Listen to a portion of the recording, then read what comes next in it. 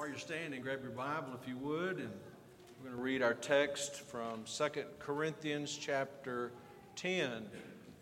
2 Corinthians chapter 10. We are going to continue tonight in our study of the angelic beings, and particularly about the spiritual battle that we have with the forces of darkness. And so this to me is one of the most revealing texts, and we'll look at a lot of Bible tonight. I hope you have your Bible, keep your Bible open, be ready to turn to some passages.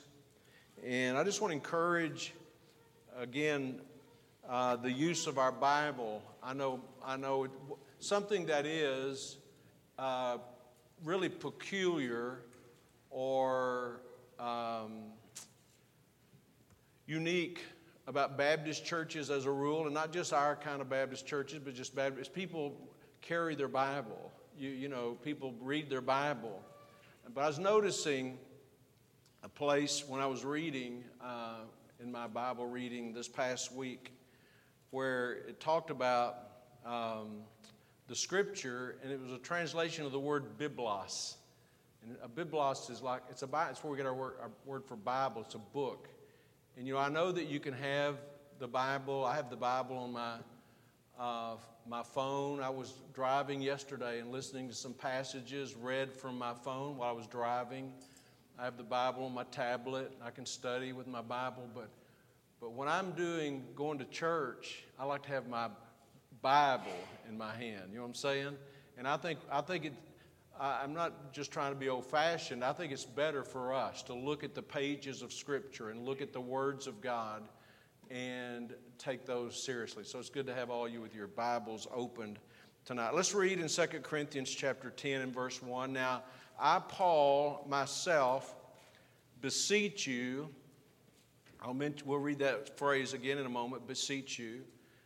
Beseech you by the meekness and gentleness of Christ, who in presence, speaking of himself, who in presence am base among you, but being absent am bold toward you. More bold when I'm not presently than when I'm with you normally. Verse 2, here he says it again, but I beseech you, that I may not be bold when I'm present with that confidence wherewith I think to be bold against some. Now he's going to speak of a particular group of the Corinthians. I think to be bold against some which think of us as if we walked according to the flesh. Verse 3, for though we walk in the flesh, talking about these bodies, we do not war after the flesh. For the weapons of our warfare are not carnal, they're not fleshly, but mighty through God to the pulling down of strongholds, casting down imaginations, and every high thing that exalteth itself against the knowledge of God, and bringing into captivity every thought to the obedience of Christ, and having a readiness to revenge all disobedience when your obedience is fulfilled. Let's pray. Father, we ask again for your blessing upon your word, upon our study of the word of God. Help us, Lord, to learn. Help us to be reminded, refreshed about spiritual truth. Lord, we want to experience the victory that's ours in Christ. We want to walk in the peace and the joy and purpose that you have promised. Lord, we don't want to become a casualty in the spiritual battle that rages around us, nor do we want to see that happen to our loved ones. So please bless our time. Help us to take it seriously and learn from you, we pray. In Jesus' name, amen. You may be seated. Thank you so much. We're going to talk primarily tonight about our thought life. And we see the importance of it in this text and in a number of other places. You know, the brain is really an amazing thing, isn't it? It's an organ, like your like churches used to have an organ in them. The brain is an organ, and it's amazing how it works. I mean, just standing here, when I'm looking to this side, then I'm going to look toward this side. How does my head know to turn that way? How do my eyes know to look that direction and back again? And my fingers know to move like this? It's just amazing. And my mouth is working and things are coming out usually that can be understood. And I don't even have to think about that very much. How does all that happen? It's because this amazing thing that's in your head. It's called a brain. It's called a mind. It's very active, especially when you're young. And then it kind of goes dormant in teenage years. And then it kind of rejuvenates later, and starts out being active again. But the brain is an amazing thing, isn't it? And it's an amazing thing when it comes to spiritual warfare. What we think, how we believe things that are not true. And sometimes we fail to remember, we fail to recognize that this is a part of this spiritual battle. Now, in this passage in 2 Corinthians 10, Paul is pleading with these people. As I said earlier, he says, I beseech you, both in verse 1 and verse 2. He wants them to listen carefully. I beseech you. I'm pleading with you. Please take seriously what we're talking about, what I'm writing about. And some of the Corinthians, think about this. The Corinthians, these are church members in the city of Corinth.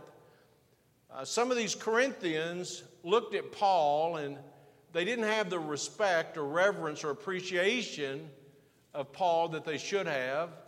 And they thought that some of the things he was doing out of his own flesh, not the Spirit of God working in him, not the Spirit of God leading him. And he addresses that in verse 2. He says, which I think to be bold against some which think of us as if we walked according to the flesh. That's what they're thinking, And he said in verse 2, he told us what he's thinking, wherewith I think to be bold against some. And really, this was a kind of a personal struggle, a personal issue that was going on between Paul and the church members that I'm glad we're able to see. But in the context of that, he says in verse 3, we walk in the flesh, but we do not war after the flesh. I believe when they accused him of doing things in the flesh, it was the flesh as opposed to the Spirit. You're just doing this. This is just what you want, Paul. Matter of fact, there's another passage I'm even going to turn to in the first chapter of 2 Corinthians where Paul said basically the same thing. You think I'm doing this out of my own flesh, but isn't it a shame to me? I think how horrible for Paul have to even deal with that before these people, a man who walked with God. He wasn't perfect, but he certainly wasn't a carnal person. But anyway, he says, in this context, he says, we walk in the flesh, verse 3, but we do not war after the flesh. We are in a spiritual battle. It's not a fleshly battle. It's a spiritual battle. The war against us is a spiritual war. We've been talking about that for weeks on Sunday evening. Our battle, the Bible says in Ephesians, is against principalities and powers and spiritual wickedness in high places. We have an adversary. Young person, you have an adversary. You can't see it. You can't hear it. You can't feel it. And many times we act like it's non-existent. But I'm telling you, we have an adversary that's working against us, who wants to ruin our testimony, who wants to destroy our lives. And unfortunately, a lot of times we don't recognize him. That's part of what this series is about. We're not ignorant of his devices. And so the weapons of our warfare in verse 4 are not carnal. They're not fleshly. We cannot win in this spiritual battle in the energy of the flesh. We just cannot. And so it's a spiritual war. It has to be fought with spiritual means. And he says in verse 4, we have weapons. Now these weapons are not, they're not guns or knives.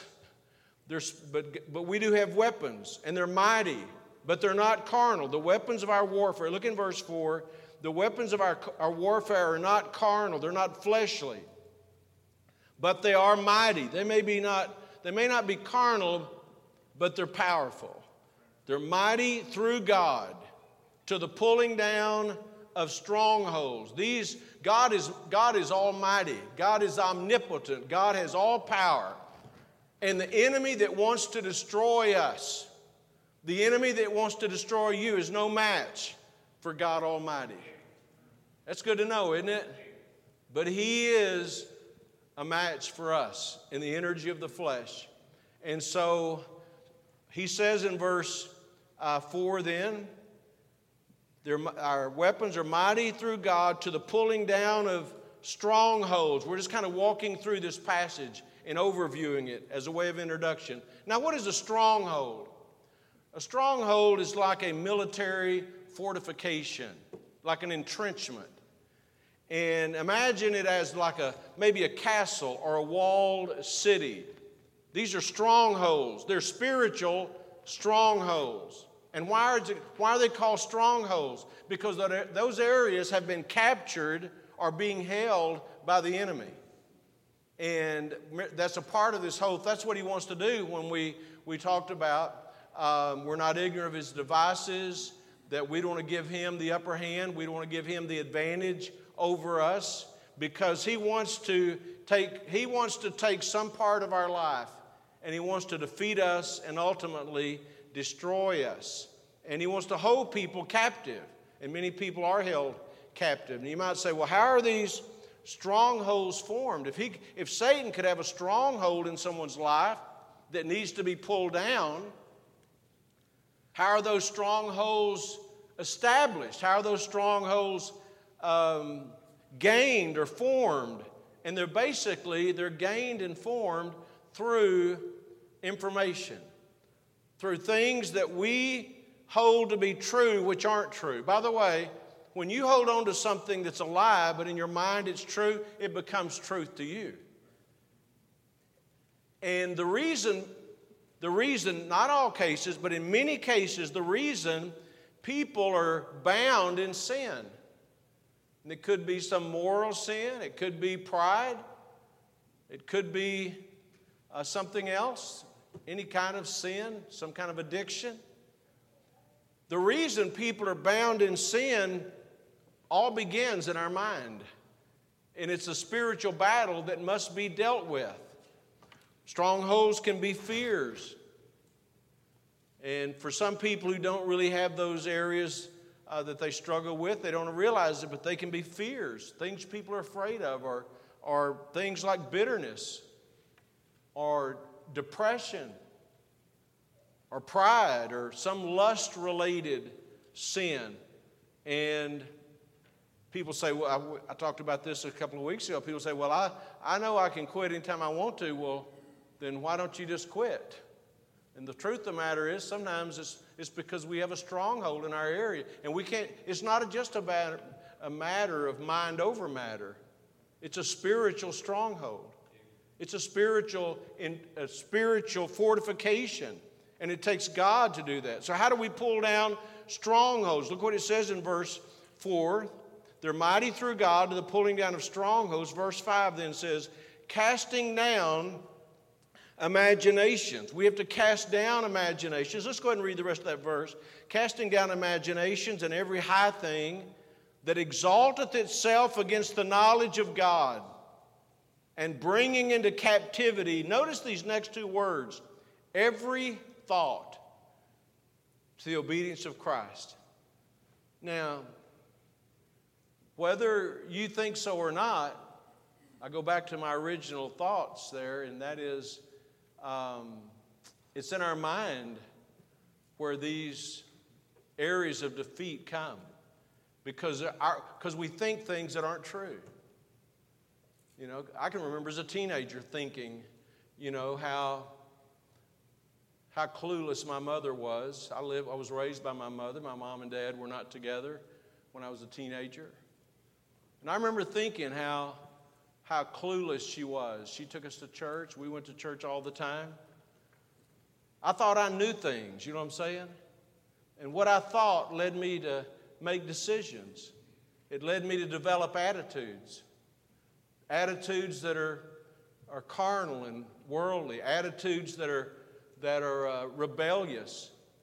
And there are probably people here tonight, if you could really see yourself, you don't realize it, but you've been developing these attitudes through this wrong thinking in your life. And it doesn't just happen to young people, it happens to all people. And It's amazing how many times we can believe something is true when in reality it's not true. We have to pull down those strongholds. They have to be cast down and bring those areas into captivity. Now, what are we to cast down? Look, notice the word he used. I have this word highlighted in my Bible, verse 5, imaginations. What is an imagination? It's things that we imagine, things that we reason, but things that are against God's truth. You think there's ever been a person, even a sincere, genuine Christian, who was convinced that God didn't care about them? You know what? That's real to them. Just like we were singing that song earlier, does Jesus care? They're convinced God doesn't care. They're convinced that God has forsaken them, that God would never accept them. You know why they believe? Is there any truth to that? Is there any truth to that reasoning? Absolutely no. But you know what? When a person believes it enough, it becomes true to them. It becomes like a stronghold in their life. You know, the carnal mind is the mind that is, has the mind of a person who has not been submitted to God, has not been renewed, not been regenerated. The person's life has not been changed. The carnal mind is not a friend of God. Let me give you, I'm not going to turn to it, but Romans chapter 8 says, think about these words, the carnal mind is an enmity with God. Enmity means it's against God. Nobody had to teach me to be a rebel. My mama never sat down and said, look, you're going to need this in life. I want to teach you to be stubborn and rebellious. That conversation never took place. You were born with a mind that wants to be prideful and self-sufficient and independent of God and independent of authority. And God knows our thoughts. You know, I was reading today in Psalm 94, it says, the Lord knoweth the thoughts of man, that they are vanity. It's not very much a positive, ego-boosting mentality. God knows your thoughts, and your thoughts are vanity. Vanity means empty, worthless, meaningless. That's how we think on our own. And so in our text here, it says, casting down these wrong thoughts, imaginations. And we're going to talk about the importance of doing that in a moment. And every high thing that exalts itself against the knowledge of God. What is a high thing in your life or my life? What is a high thing that exalts itself against the knowledge of God? It's a lofty opinion, a high thing that opposes God and truth. We have to cast that down. If you're going through life and your parents, give you some instruction or put some parameters on you or some boundaries on you, and in your mind you're thinking, I shouldn't have to listen to this. That is a high thing that exalts itself against the knowledge of God. We all have to deal with these things. And you know what? People go through life and they don't really understand the spiritual significance of that. They think, well, that's just the way I think. Everybody thinks like that. It's okay. God understands. I'm telling you, the Bible says that that's the way the devil works, putting these ideas in our head. And every one of those thoughts, the more of those thoughts that can be removed and replaced with God's truth, the better off we're going to be. And that's why it says there in verse 5, bringing into captivity every thought. Now, I'm not going to ask you to raise your hand, but I'm going to assume some things tonight. And one of the things I'm going to assume is that we all have some things in common. And one of the things we have in common sometimes is our mind can just run away with us. And we're believing things and worrying about things or expecting things or fearful about things. And all those thoughts we have are not from the devil. Some of those thoughts are just natural thoughts. Some of those thoughts are actually good and wholesome thoughts and even God-directed thoughts. Jesus said this about the Spirit of God. When you get saved, the Spirit of God comes to live within you. And one of the things He will do is He will bring to your remembrance things He's shown you. Sometimes God reminds us about things. Aren't you glad about that? I'm glad for a reminder on my phone. I'm glad I can say, hey, Siri, would you remind me about this? And sometimes it works and sometimes it doesn't.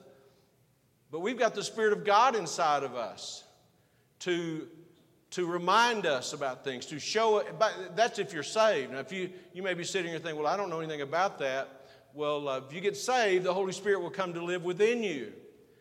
Paul says we have the mind of Christ. We can actually think, we can actually be thinking. Imagine this, that this mind of mine that was so yielded to sin and self can actually have the mind of Christ. Isn't that an amazing thing? So every thought's not a bad thought.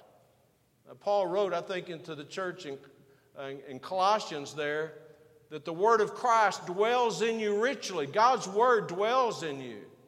God's word, God's truth. But Satan also brings these harmful, damaging thoughts into our minds. And if those things are not dealt with, they'll produce fruit that's unhealthy. I mean, where do you think people get the idea of just taking their life or ending their life? Do you think does God put that thought in their head? No, absolutely not. I've watched a lot of families in my lifetime whose hearts have been broken by wayward children, by young people who just decided they didn't want God and they didn't want the truth. Does God lead a young person to make those kinds of willful decisions? No, God's not in that. God doesn't lead in that way. Where do those thoughts come from? So this is what this is about. Really, this is understanding the battle. We have to understand that. One of the primary ways that Satan attacks and gets an advantage over us or gets a place, neither give place to the devil, or establishes a stronghold is through our thought life, the way we think. So let's think about that together. No pun intended there. The believer's thought life. You know, I've heard this phrase before. I hope it's not altogether true. You know, you are what you eat. I hope that's not true. But to a degree, I understand what they're saying. But just as accurately, we are sometimes what we think. What we think. Our thinking affects our view of God. Our thinking affects our worship. Our thinking affects our thanksgiving, our appreciation, not just to God, but to others. Our thinking affects our faithfulness. It affects our obedience. A person gets in their head that it doesn't really matter whether they serve God or not. Well, that's a lie. It does matter. But to them, after a while, it's just as true as if it was reality. It doesn't really matter. If it doesn't matter, it doesn't matter if the church can depend on me or not. It doesn't matter, if I'm serving God with the gifts He's given me. It just doesn't. I'm telling you, all the thinking is reasonable, but it's not biblical. It's not right. So how do you know it's not right? Because right here we know what to think. It's in the Word of God. Give me a chapter and verse sometime. Study your Bible. Bring to me a chapter and verse that says it's okay if I just let months and years of my life go by and I don't serve God. Show me that chapter and verse. I don't think you can find it in this Bible. You know why? Because it's a lie. You say, well, I sincerely believe it. Well, you sincerely believe a lie. This is the way, this is a part of spiritual warfare. We have to recognize truth or recognize lies. Our thinking affects our potential. Our thinking affects our selfishness or our sacrifice. I said this morning, no man ever hated his own flesh. That's from Ephesians. Nobody ever did. People kind of pamper themselves. And as long as a person thinks that their wishes, their will, their opinions, their pleasure, their fun is the most important thing in life, they're going to go live that way. But you know what? What they're believing is a lie. Right? This is, and sometimes we just think, well, that's just, so much theological rhetoric. No, it's not. It's spiritual insight. It's based on the Bible, based on what the Bible says. In 1 Peter chapter 1, Peter says this. Think about the first part of this, especially the first part of this verse. Wherefore, gird up the loins of your mind, be sober, and hope to the end for the grace that is to be brought unto you at the revelation of Jesus Christ. The word hope means to keep hope alive. But how do you do it? By girding up the loins of your mind. What does that mean? Take control of your thoughts. You say, you're talking about mind control? Yeah, I'm talking about mind control. Us taking control of our thoughts, not letting them just run rampant. Our thoughts can run unchecked. I mean, I'm thinking about something, and the sooner I recognize whether that's truth or error, the better off I am. The longer you believe something that's not true, the more you're apt to believe that it is true. So we're to direct our thoughts. Remember where Paul wrote to the Philippians in chapter 4, and he says, whatsoever things are pure, whatsoever things are just, think on these things. Think about this stuff. Don't think about the garbage that's in your mind. Think about this stuff. Let's go look at that for a moment. Go, if you would please, to the right, to the book of Ephesians. And Philippians. Philippians chapter 4. And let's begin reading Philippians chapter 4 in verse 7. Verse 6. Be careful for nothing, but in everything by prayer and supplication with thanksgiving, let your requests be made known unto God. And the peace of God, which passeth all understanding, shall keep your hearts and minds through Christ Jesus. Finally, brethren, now just think about this. Whatsoever things are true, whatsoever things are honest, whatsoever things are just, whatsoever things are pure, whatsoever things are lovely, whatsoever things are of good report, if there be any virtue, if there be any praise, think on these things. We have to direct our thoughts. The Bible says, set your affection on things above. We have to set our thoughts, set our affection on certain. We have to direct our thoughts. Isaiah 26 says, thou wilt keep him in perfect peace, whose mind is stayed on thee, because he trusteth in thee.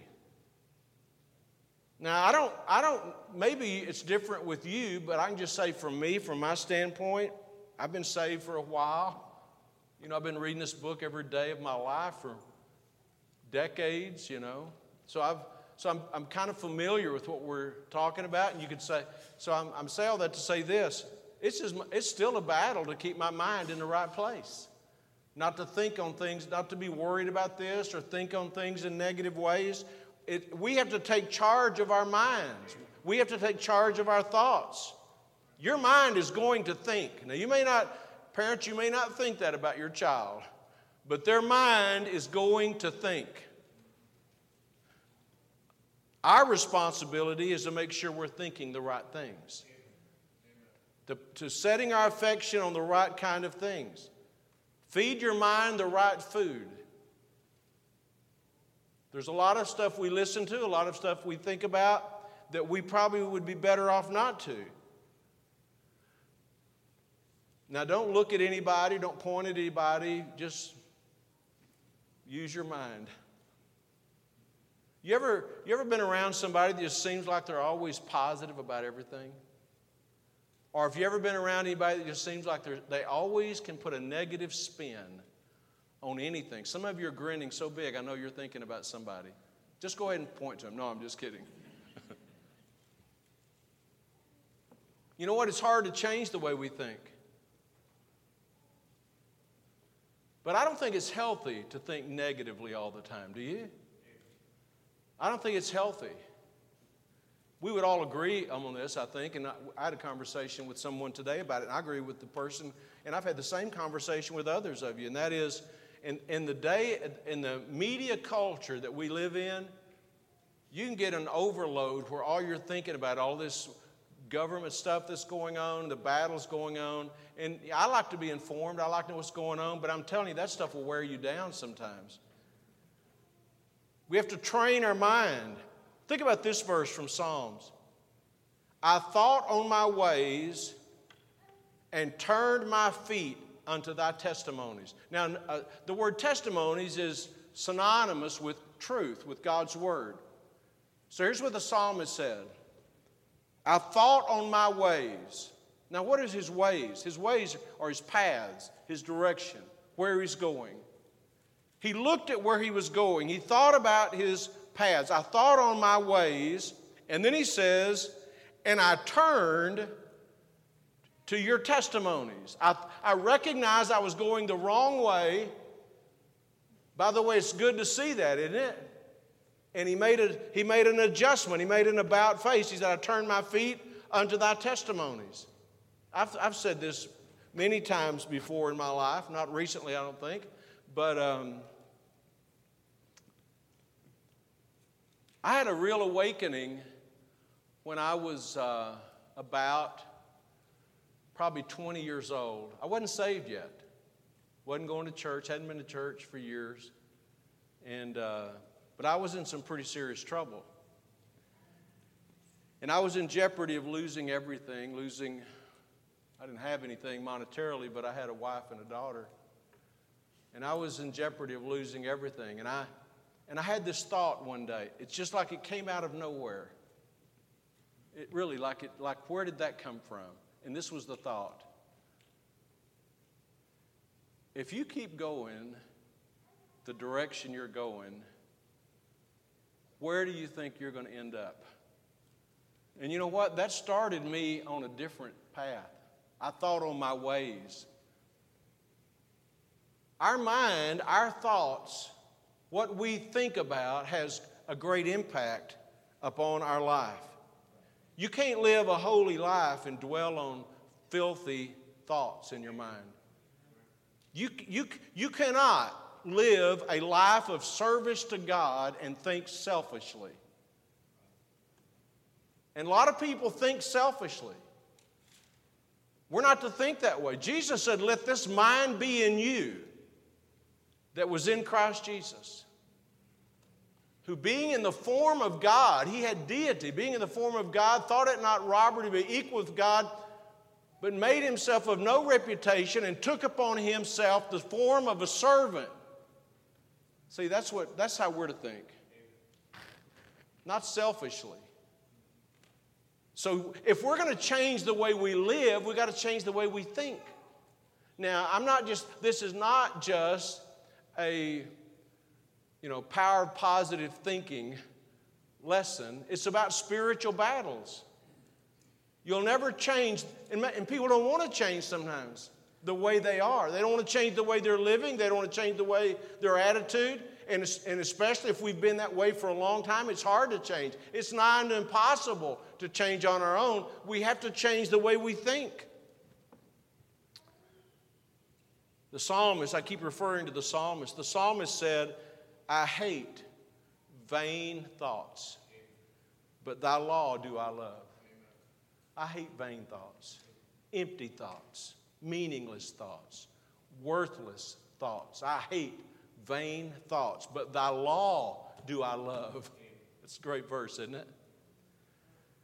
Paul wrote in 1 Corinthians 13, when I was a child, I thought as a child. It's practical, isn't it? Children usually think like children. When I was a child, I thought as a child. When I see a child, I expect a child to think like a child. But he said, when I became a man, I put away childish thinking. I put away childish things, but that includes thinking.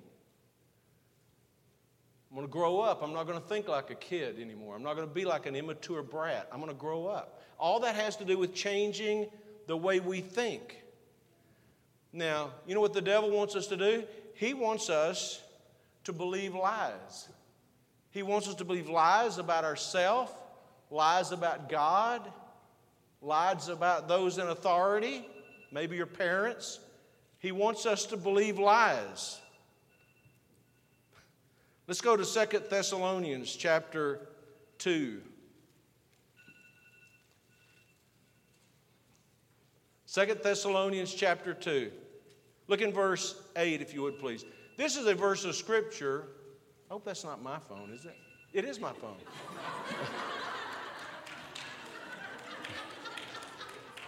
It's my alarm. It's my alarm. It says, "Stop the sermon soon."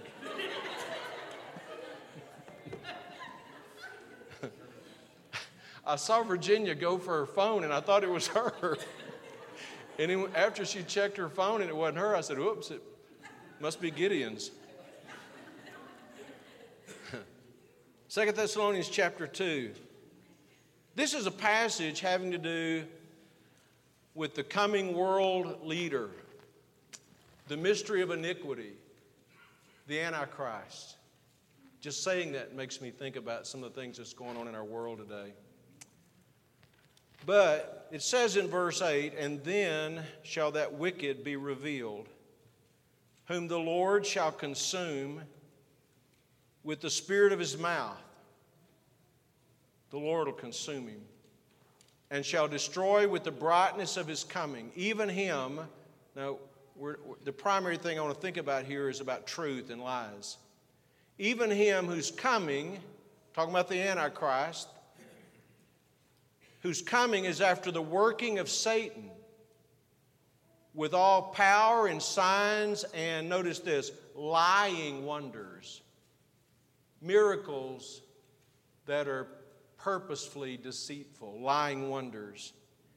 Verse 10, "And with all deceivableness of unrighteousness in them that perish, because they received not the love of the truth, that they might be saved." People who rejected the truth, they're lost. And they're going to believe a lie. Look in verse 11. "And for this cause, because they've rejected the truth, and for this cause God shall send them strong delusion, that they should believe a lie, that they might be damned," judged, condemned, "who believe not the truth, but had pleasure in unrighteousness." See, when a person does not believe the truth, they're just, what's left to believe? It's a lie. And that's a very dangerous place to be. And there it's talking about people who reject the gospel. That's one of the passages to me that is convincing that after believers are taken out of this earth and the rapture of believers, that people who are left, who've rejected the truth, will never be able to be saved. Because that's what that verse is teaching. You say, well, they'll get saved in the great tribulation. No, people who've heard the truth, like you're sitting here today and God's trying to speak to you about your need to be saved, you reject that. If Jesus were to take us out of here at this very moment, which very well He could take us out this very moment, and you'd be sitting here in this auditorium wondering, what now? And I'll tell you what's now. Great judgment is what's now. And you say, well, couldn't I be saved? Not if you've rejected the truth at that point. That's why it's imperative that we hear the truth, that we believe the truth. Because if we don't believe the truth, we'll believe lies. Jesus came to destroy the works of the devil. And those works include lies, false imaginations, vain thinking. All that is the work of the devil. I didn't know that when I was lost. I didn't know that the devil had just been doing a number on me, convincing me that I could be the ruler of my own destiny, but convincing me that life could be enjoyable and pleasurable. It's like the prodigal. The prodigal who just looked for the opportunity to go out into the world because I'm going to enjoy the world without the restrictions and restraints my Father puts on me. I want to do my own thing. And you know what? It looked pleasurable to him. But you know what? That's all fabrication. That's all lies. Those lies are of the devil, and they are designed to destroy us. If you don't believe the truth, the only thing left to believe is a lie. And Satan can influence and infiltrate our thoughts. I know some people may think this is just so much spiritual nonsense, but I'm just telling you what the Bible teaches. Your thoughts will affect your attitude. Your attitude will affect your actions. Let me give you a few examples of this. Let's take our Bible tonight and go to Acts chapter 5. I'm not going to really dig down into these passages. I don't have time for that. I just want to use some illustrations. Acts chapter 5. Here's an incident where a man by the name of Ananias, and his wife's name was Sapphira, and a lot of things were going on in the church there in Jerusalem. People were selling property. Barnabas was one of them in Acts chapter 4. And so Ananias and Sapphira, they get together. They sell some property, but they decided this. We're not going to give it all. We're not going to give everything. We're just going to give a portion, but we're going to let people believe we're giving everything. It was a pure act of hypocrisy and deception. I mean, that doesn't seem all that uncommon, right? Have somebody in church that's a hypocrite or maybe deceiving people, acting like things aren't really the way they truly are. But notice the language that Peter used in verse 3. It says, Peter said, Ananias, why hath Satan filled thine heart to lie to the Holy Ghost and keep back part of the price of the land? Now you tell me, where did that thought of hypocrisy and deception come from? Did it come from Peter's? Did it come from Ananias' mind? Not according to the Bible. Satan filled his heart to do that. I'm talking about spiritual warfare. That's why he says that we're to recognize these imaginations and cast down these imaginations, because they're very harmful, very damaging. Satan's a deceiver, and he wants us to believe things are so when they're not so. That was, of course, and I'm not even going to turn to it, but that was his. That's the way he always works, by the way. And the very first example, as far as the way he works with humans, is in the Garden of Eden. When he began to deal with Eve, and Eve begins to give him, the serpent, her attention. God had given them clear instructions. I mean, so simple that a kindergartner could understand it. All those trees, all that fruit, just enjoy it, every bit of it. It's not like the trees in my yard. These trees actually produce fruit. Enjoy it all. But just know there's this one tree over there. Stay away from it. Any kindergartner could understand that.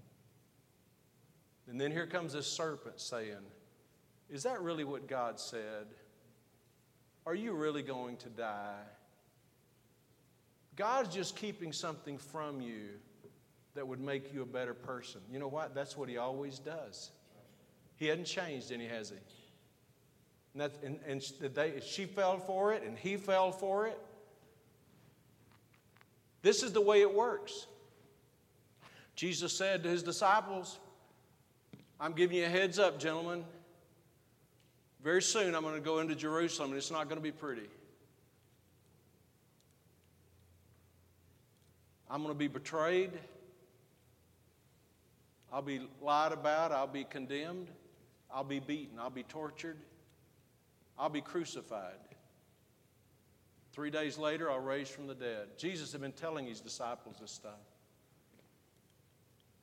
Peter spoke up and said, Lord, we're not going to let that happen. We can't let that happen. You know what? He thought he was saying the truth. We'll intervene. Whatever it takes, we'll intervene. Jesus looked at Peter He didn't say, "Good job, Peter. I'm glad you're here for me." Oh, this is what he said. Think about these words. "Get thee behind me, Satan." Where did Peter get that notion? Where did Peter get that idea? That we can do this without death. We can do this without pain. We're not going to let you know where he got it? He didn't just get it from his head. Somebody put that thought in his mind. Satan did. This is the way it works. The Bible says that even John the Baptist, the one who identified Jesus, who baptized Jesus, was thrown in jail by Herod. And his disciples, he had communication, John did, with his disciples, and he got so discouraged, I'm sure.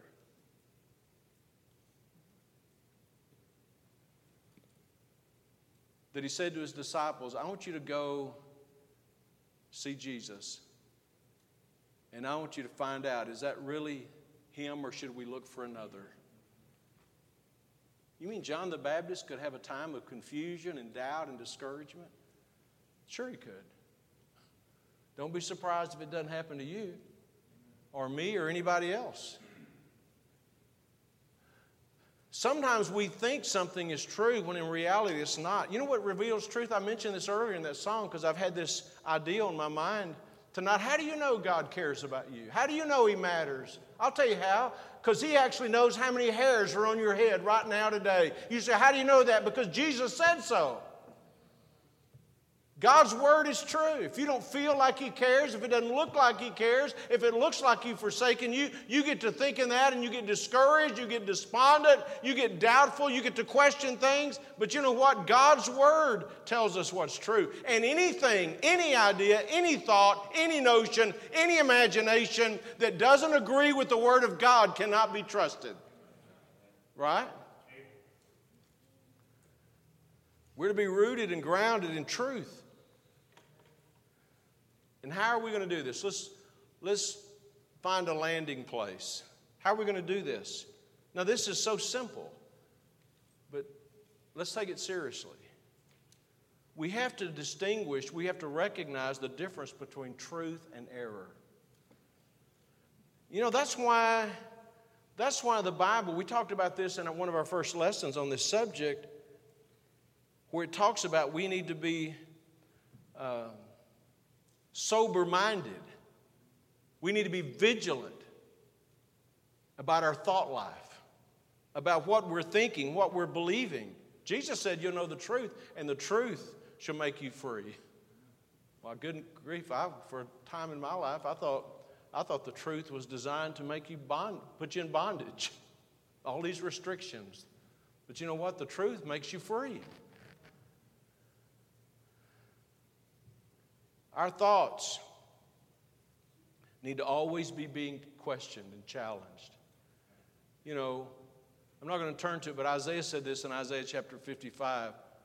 It's a great passage. He says, "For your thoughts are not my thoughts." And you know what? It's true. God wants us to think like Him. Young person, God wants you to think like Him. Do you think Jesus is rebellious? No, He's not. And we're not to be rebellious. We can't be passive about this. A soldier, we're in a battle.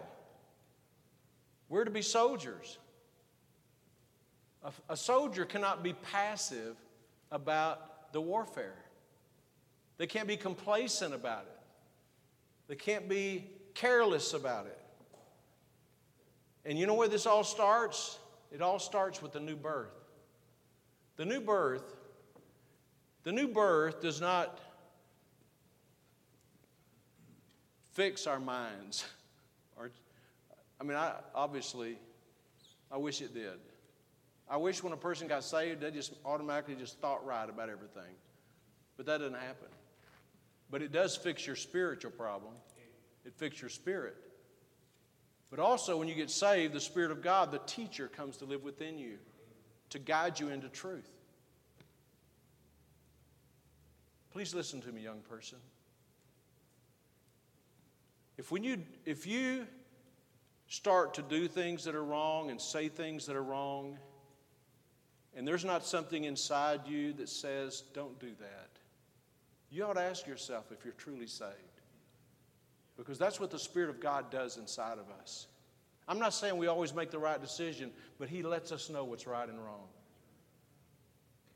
So it all starts when you get saved. Now that's a good thing, and it's a kind of there's a negative side to it, and that is this. I never knew about these battles till I got saved. I just did what I thought was right. I did what I wanted to do. I did what I enjoyed doing. I didn't think about it.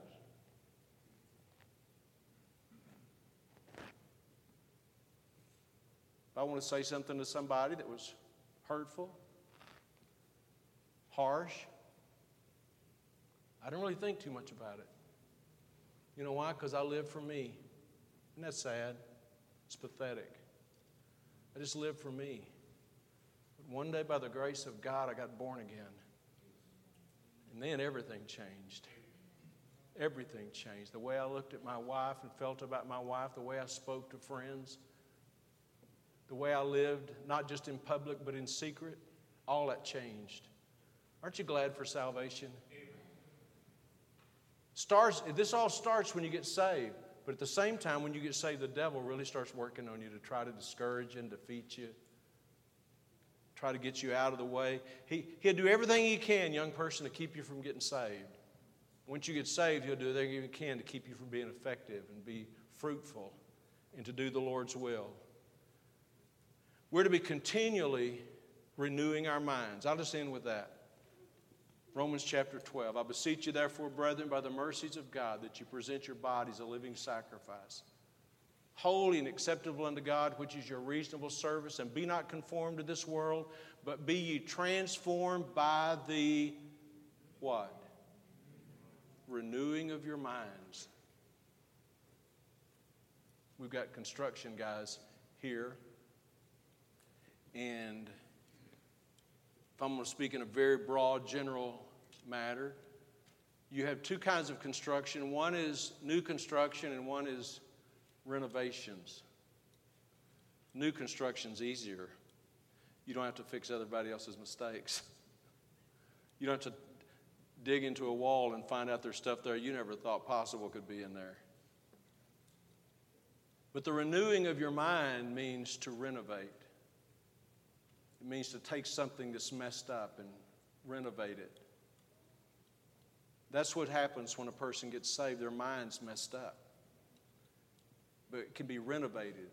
We can be renewed, constantly renewing our thoughts. Thinking right, thinking proper. A person could spend several messages on this one subject. I'm not going to do that. This will be the message we devote to it. But listen to me. As we go through our days as believers, we have to recognize the difference in truth and errors, truth and lies. God always speaks the truth. The devil always, everything he says is a lie. Maybe a half-truth. It may be a lot of truth with a little bit of false information in it, but the devil cannot speak the truth. He's a liar and the father of it.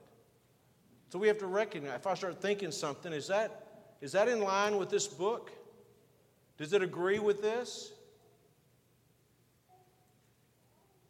And if you're here tonight and you're not saved, number one, you need to be saved. But if you are saved, we need to get serious about this very simple command. We have to think about it.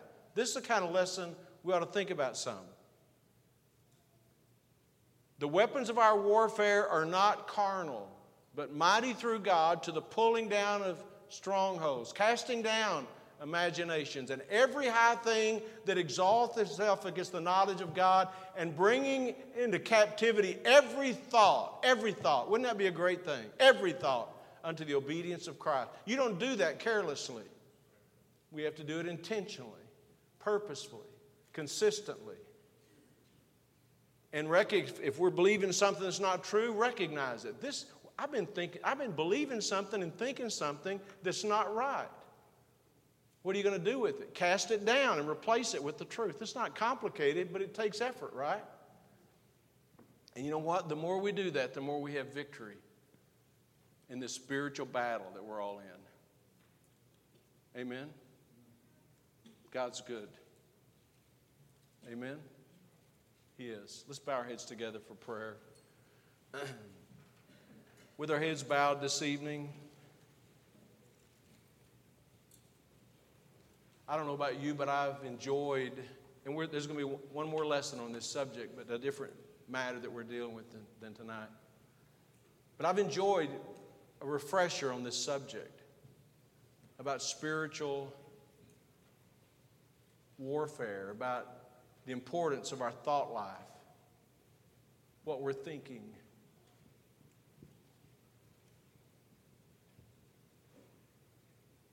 I want to challenge you tonight.